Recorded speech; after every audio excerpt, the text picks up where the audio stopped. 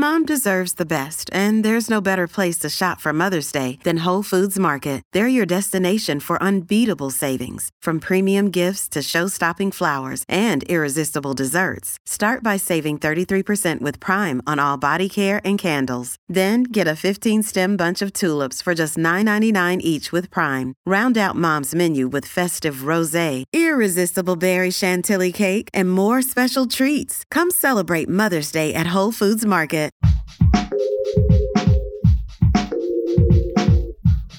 What if you could become a better person, not by working harder, but by allowing your inherent goodness to take the lead?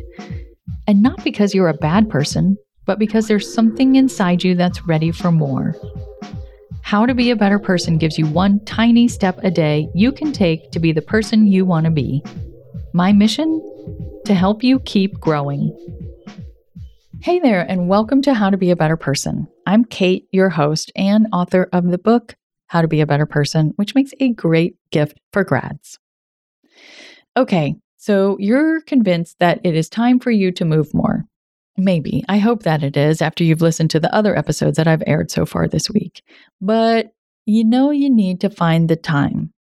That's what you're going to learn how to do in today's episode. It's part of a week of episodes on moving more. Not necessarily exercising more, but just being more active and getting more movement into your daily life. After all, temps are warmer, flowers are blooming. It's time to get up off the couch or out of the desk chair and get moving. It's also a busy time of year. Every spring, I remember my mantra from the year before. May is cray. There's end of school stuff and yard work to be done, and work is typically going gangbusters as businesses know that things slow down in the summer, so they're trying to pack in all the events and meetings and deadlines. So even though our bodies might be ready to move, chances are your schedule may not be so accommodating. So I've got 5 questions you can ask yourself to figure out when is a really good time for you to fit some movement in. Question number 1 is this. What part of the week is your time most your own? Are you usually kicking it on Monday nights or reveling in your you time on Sunday mornings? Those can be good times to treat yourself to something that will help you embody the way you want to be feeling in those moments. Like, if you just want to relax on Monday nights because you're tired on Monday nights, you could do some stretching while you watch your favorite show, and you would feel really, really relaxed. More so than if you just lay there like a vegetable. Or if you like reveling in the fact that Sunday mornings are quiet, you could do some yoga and really help things quiet down in your brain too. I'm not trying to ruin your good time by suggesting you work movement into these quiet moments. I'm trying to help you see that weaving in movement can help you amp up the good feelings. So here's question number 2. When are you just naturally not in the headspace to be getting things done?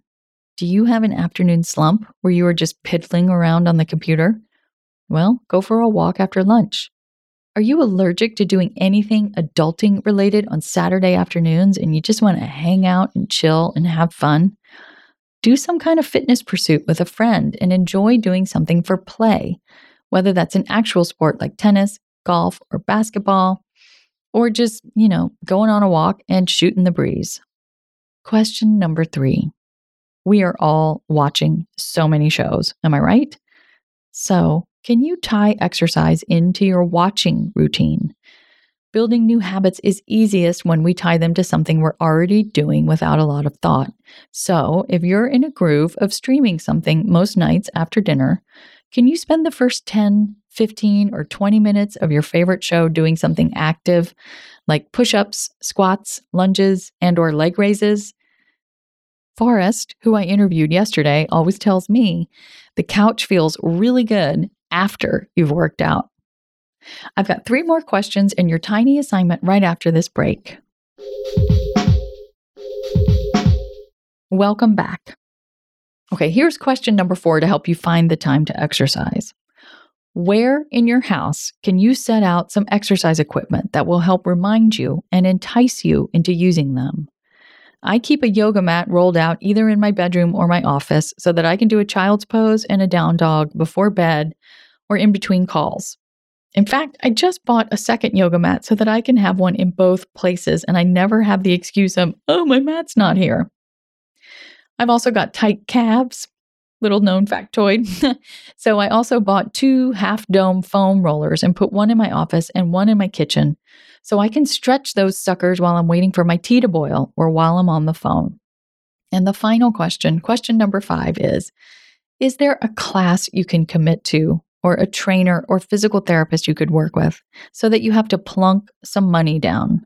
Nothing holds me accountable like having some money on the line. If free YouTube videos work for you, great. But for me, I need to pay the yoga studio and show up at a certain time, or else I don't do much beyond a child's pose and a down dog.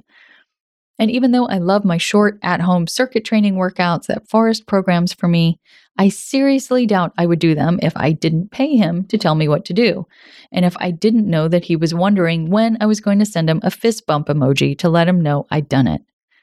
Whatever works for you, it's worth it. Movement is so important that you want to do what it takes to make sure you're taking care of yourself.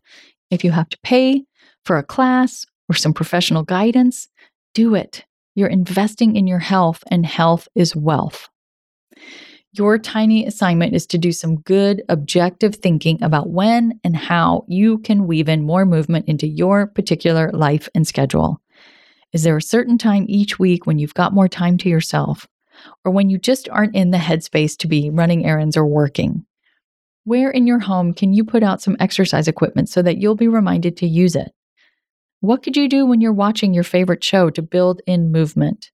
Or what kind of class could you commit to, or a professional could you hire to get you more roped in to showing up? So be sure to come back tomorrow when I'm sharing 5 secrets to sticking with exercise. After all, starting is hard, but staying with it is even harder. How to Be a Better Person's theme song, Left for Deadish, is by Junior85. The episodes are mixed by Sound Advice Strategies. If you liked what you heard in this episode, share it with someone you think would like it too. Your voice matters. Also, How to Be a Better Person has an official newsletter that sends the past 5 episodes and a well-chosen meme to your inbox every weekend. Sign up at beabetterpersonpodcast.com and click on Get Podcast News. I also love to hear from listeners. I mean, I love it.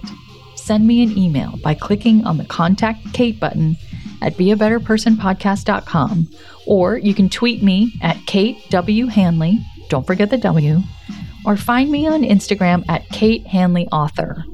I look forward to connecting with you.